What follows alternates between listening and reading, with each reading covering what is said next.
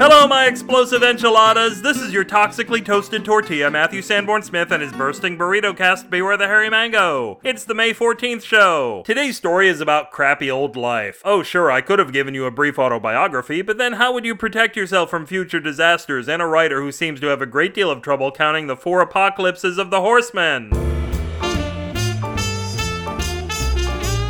The 4 Apocalypses of the Horsemen by Matthew Sanborn Smith.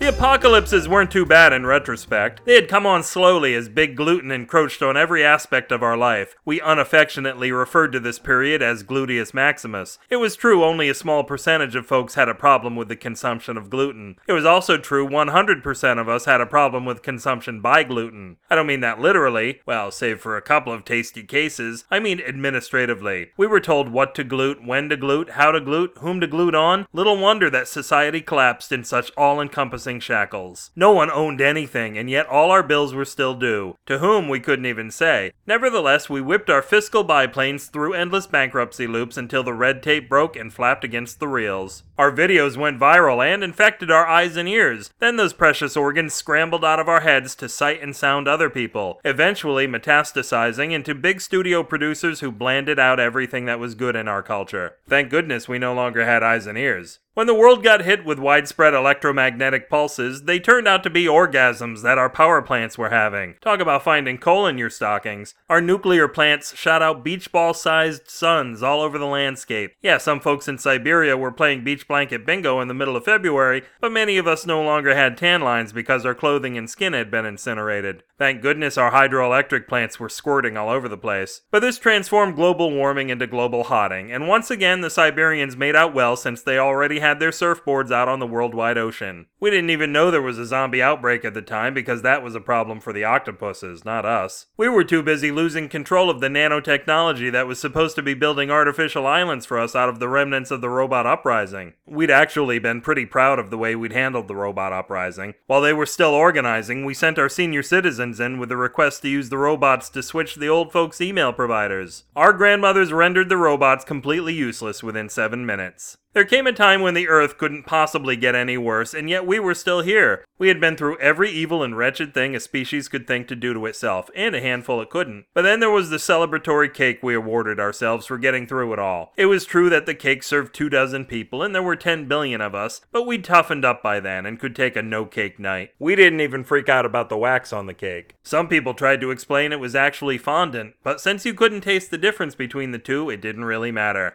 But things got really ugly when we discovered the cake was gluten-free. Did I mention we were horsemen?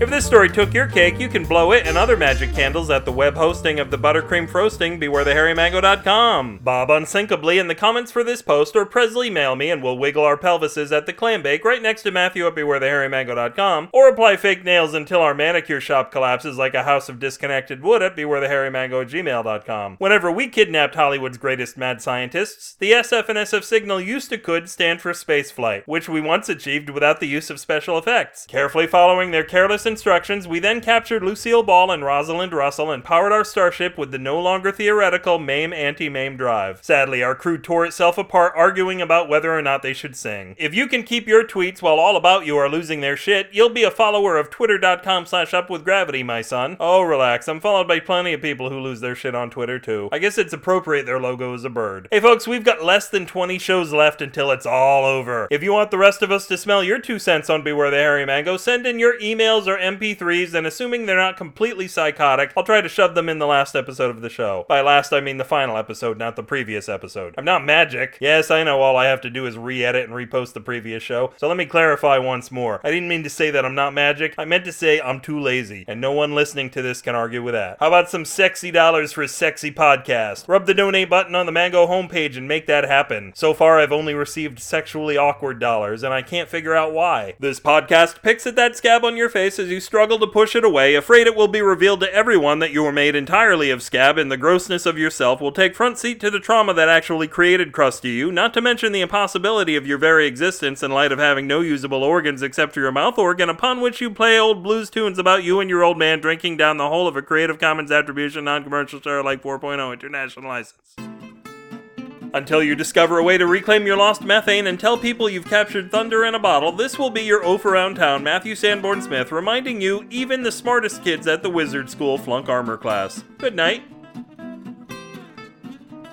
Today's story is all about crappy old life. Oh sure, I could have given you a brief autobiography, but then how would you protect yourself from future disasters and a writer who seems to have a great deal of trouble counting the fuck. Today's story is about crappy old life. Oh sure, I could have given you a brief autobiography, but then how would you protect yourself from the future disasters? No.